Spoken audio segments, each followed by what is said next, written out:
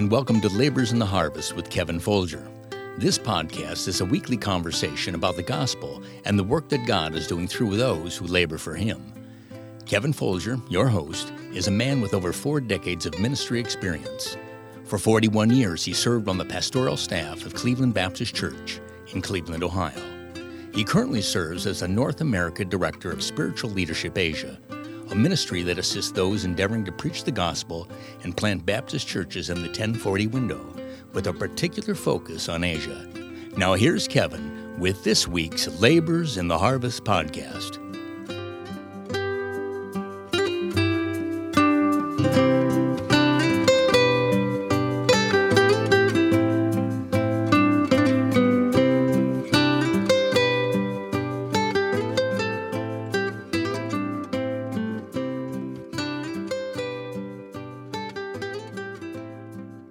Well, welcome back to Labors in the Harvest podcast. This is your host, Kevin Folger. We're so glad that you joined us today. Today is part 3 of our conversation with Dr. Carl Boonstra. I think you'll find it fascinating. He's going to be sharing with us in this conversation about the concept of faith promise missions and how that developed in his own life and how God used it to help him to spread it to other independent Baptist churches. And then he's going to, at the end, give a challenge to people in ministry about faithfulness and just keeping their eyes on the Lord. I think you're going to enjoy this part of it. Thank you again for being here. And sit back and listen to us as we finish our conversation with Dr. Carl Boonstra. Hello, this is Kevin Folger. We want to welcome you back to Labors in the Harvest podcast. And today is our 3rd segment in our conversation with Dr. Carl Boonstra. And we've been listening to him as he shared with us about God working in his life. And of course, Bible college, and then going on the staff in Denver, and then starting a church. And that's where we picked up or left off our conversation from last week. Brother Boonstra, I want to say thank you again for being able to join us this week for this segment of Labors in the Harvest. Brother Folger, thank you so much for having me, and I hope that I'm not boring people with all my no, these are great details for sure. So we were talking about your starting this church, Eastside Baptist Church there in Denver. And how long did you pastor that church? I was there almost 17 years. And I'm sure during that time you built some buildings, bought property, all that kind of thing? Yes, sir. We bought property. The Lord sent us some wonderful people that were builders. And our church was growing. And we were meeting in that house, had 2 services. And so anyway, we found a little piece of land. It was of course, east, a little bit south, but east, toward Lowry Air Force Base. But at this area, there was still a pasture. Mm-hmm. In fact, the matter is, we found this little piece of land, which was about an acre of land, and it was in an L shape. And there were the horses in the pasture right next to that particular little piece of land. And then there wasn't even a road through there, but they already knew when we inquired about buying the land and found out the road was going to be put through there to extend Iowa from Colorado, extended on east, and that there was going to be a junior elementary school put in right across the street from our property. So that turned out to be a good deal. And so anyway, we got the building built. We built that first A-frame building. And again, had to have 2 services because of people. And then we got involved in the Air Force ministry, and that really helped our attendance. Mm-hmm. But then we built a second building, and it was a Sunday school addition onto the little first A-frame. And we were there for, I don't know, 2 or 3 years, well, maybe that, couple of years. And then we built our auditorium. It was a 550-seat auditorium.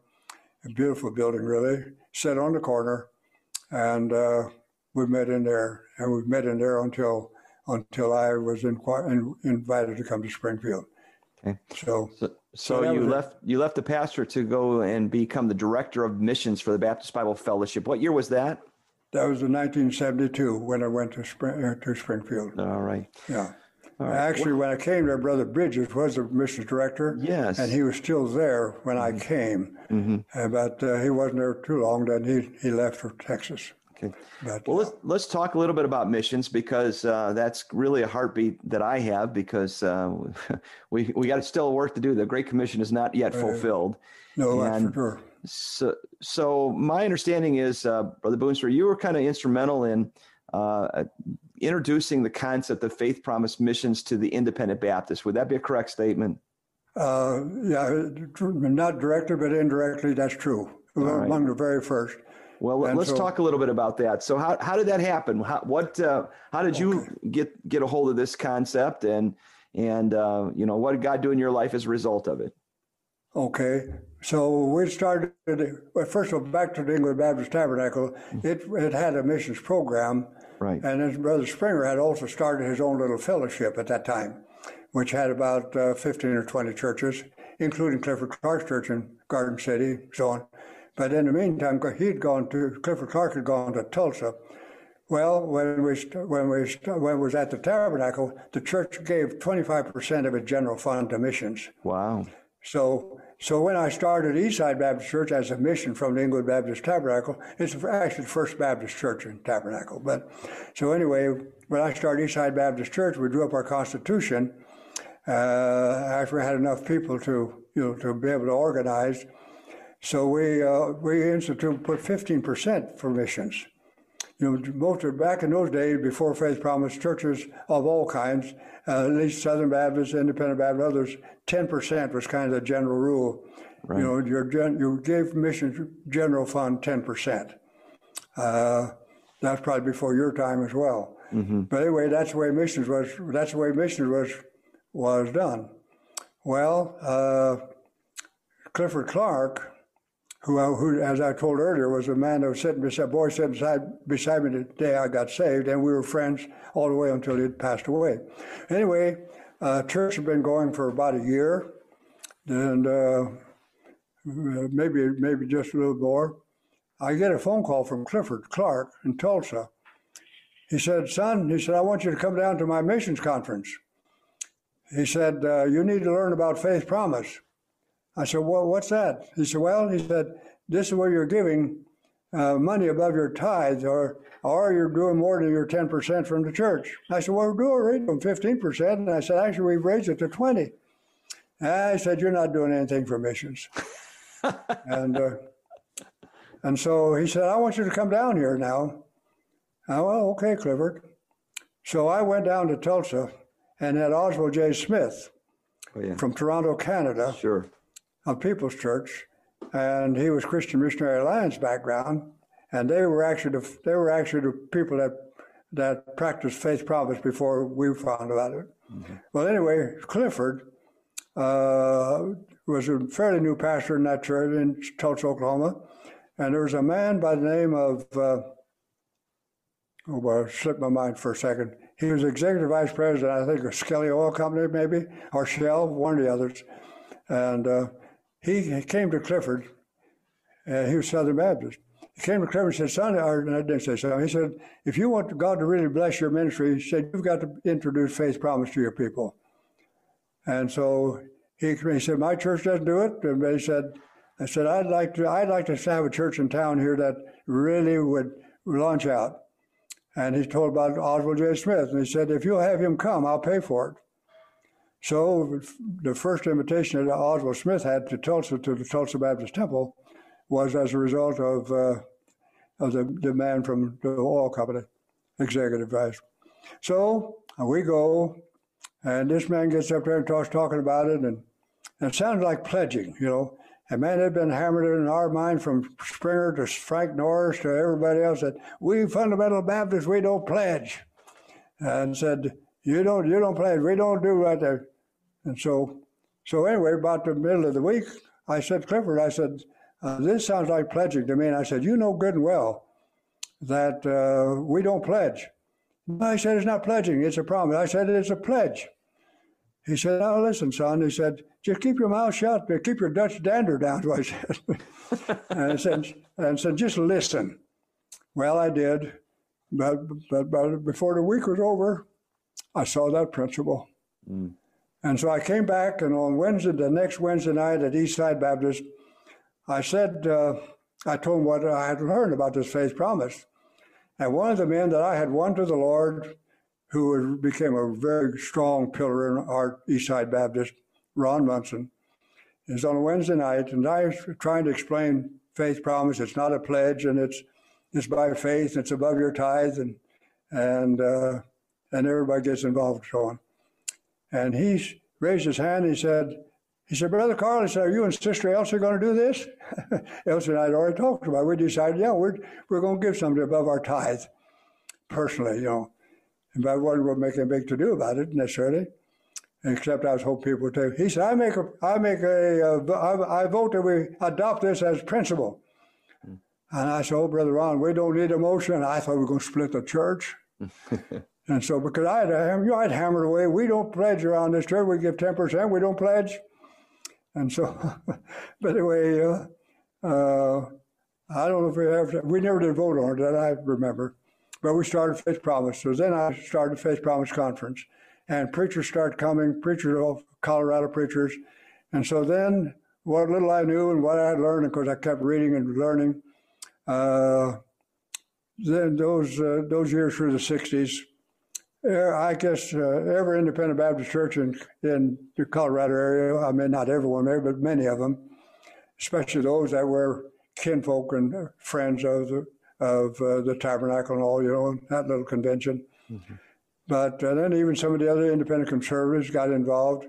So I was invited to come preach missions, but not always on Sunday. I couldn't be gone that many Sundays. But I spent lots of Tuesdays and Wednesdays, fellowship meetings, explaining Faith Promise. And then when we had our own missions conference, it was done up big time. We especially invited preachers to come, and we'd have a big mission rally, and preaching and singing and explaining, and we'd start having displays, and all the things that you do to promote missions. Mm-hmm. So that's how Faith Promise got going.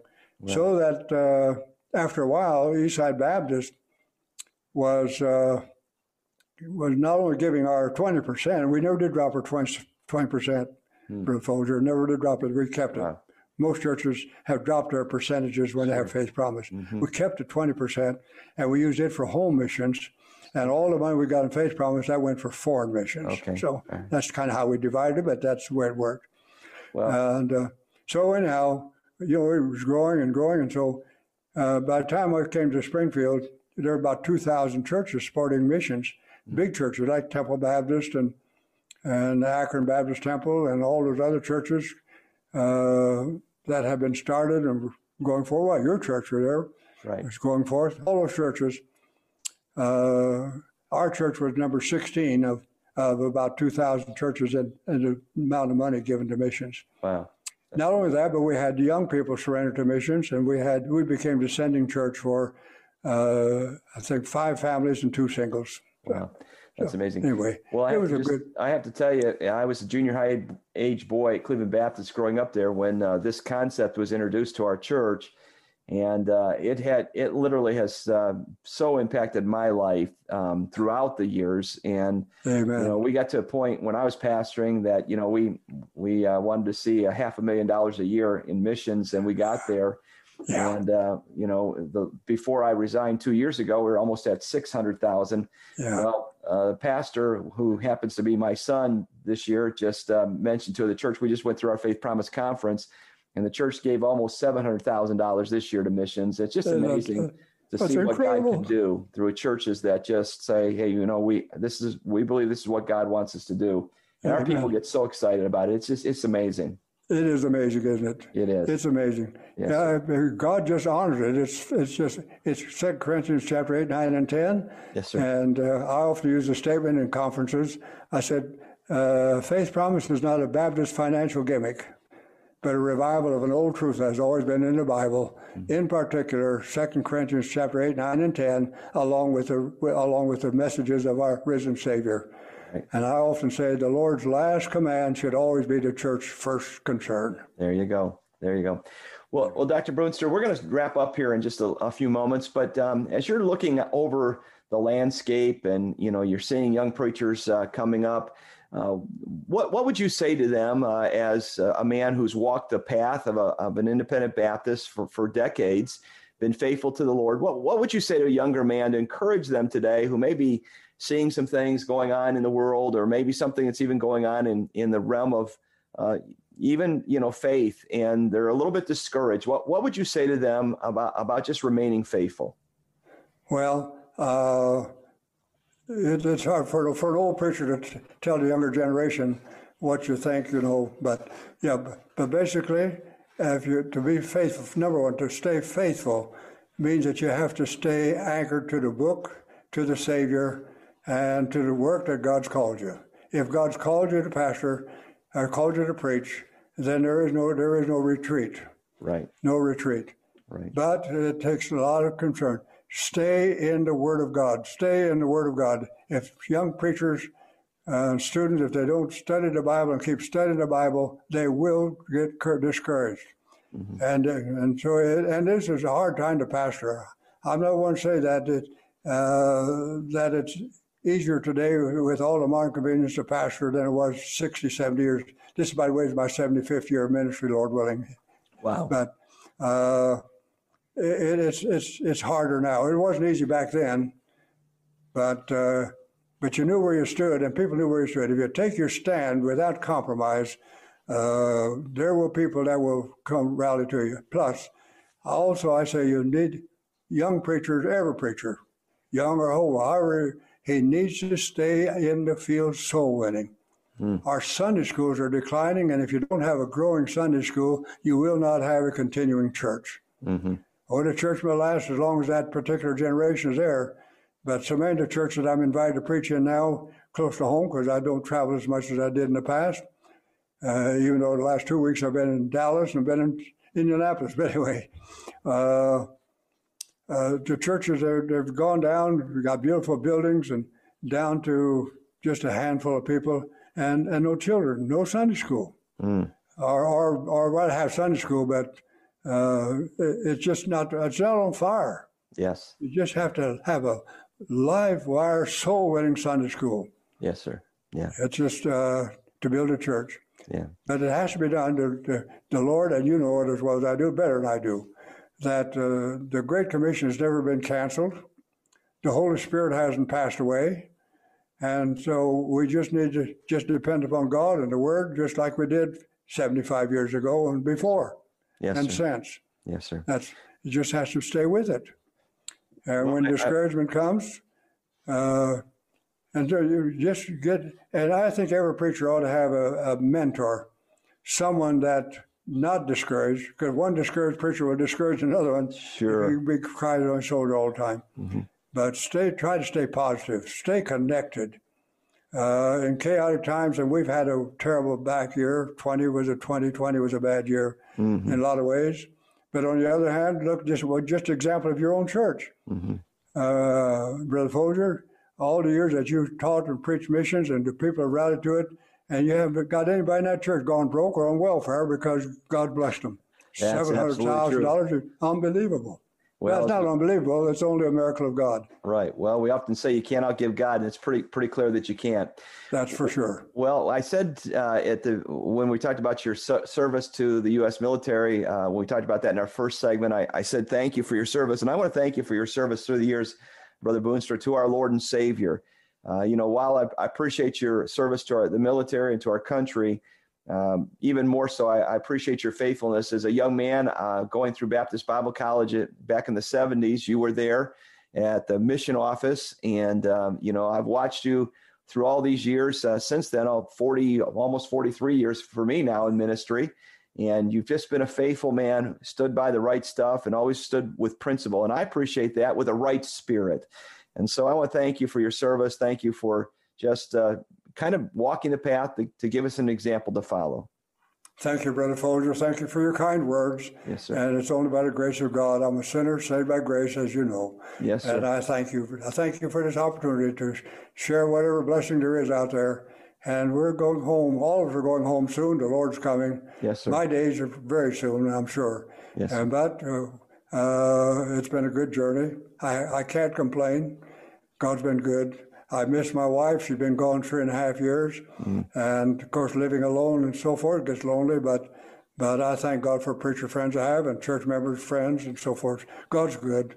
And so Until he comes, we just have to keep pressing on. For sure. Keep looking up. Well, we want to thank you for joining us for this conversation. And I want to say thank you in particular, kind of a shout out to your pastor, Brother Jeff Abrels, for arranging this for us to be able to have this conversation. And to all our listeners, I want to say thank you for joining us. We hope that you'll come back next week when we have another conversation with someone who's laboring the harvest for the Lord. We hear about their story. Until then, have a great day. God bless you. Well, the last 3 weeks have been a real blessing as we've had the opportunity to visit with Dr. Carl Boonstra, a man who's been so faithful to serve the Lord for 75 years. God has blessed him with 96 years of vibrancy, and Lord willing, perhaps he'll make it to 100 if the Lord doesn't come, and God sees fit to allow him to do so. I would encourage you that if you're interested in perhaps having Dr. Boonstra to your church, he still does travel, but he needs, of course, some assistance. And if you're maybe in the Missouri area or the Oklahoma area, you can reach out to Pastor Jeff Abrels at the Berean Baptist Church in Springfield, Missouri, and he can put you in contact with Dr. Boonstra about the possibility of perhaps coming to your church to be an encouragement and help to your folks. You can hear, of course, God has still given him a sharp mind. He still has the ability to communicate effectively from the Word of God. And I know he'll be a blessing to your church and to you as an individual. Once again, this is Kevin Folger with Laborers in the Harvest podcast. We hope that you'll join us again next week as we start another conversation with someone who's faithfully serving the Lord in the Lord's harvest.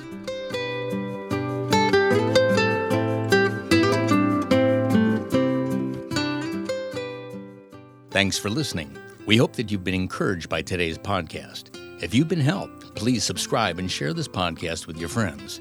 Please feel free to leave us a comment and/or a rating. If you'd like more information about Kevin Folger, please visit his website, kevinfolger.com. We invite you to join us next time with more conversations with Kevin and his guests as they tell their story of being laborers in the harvest.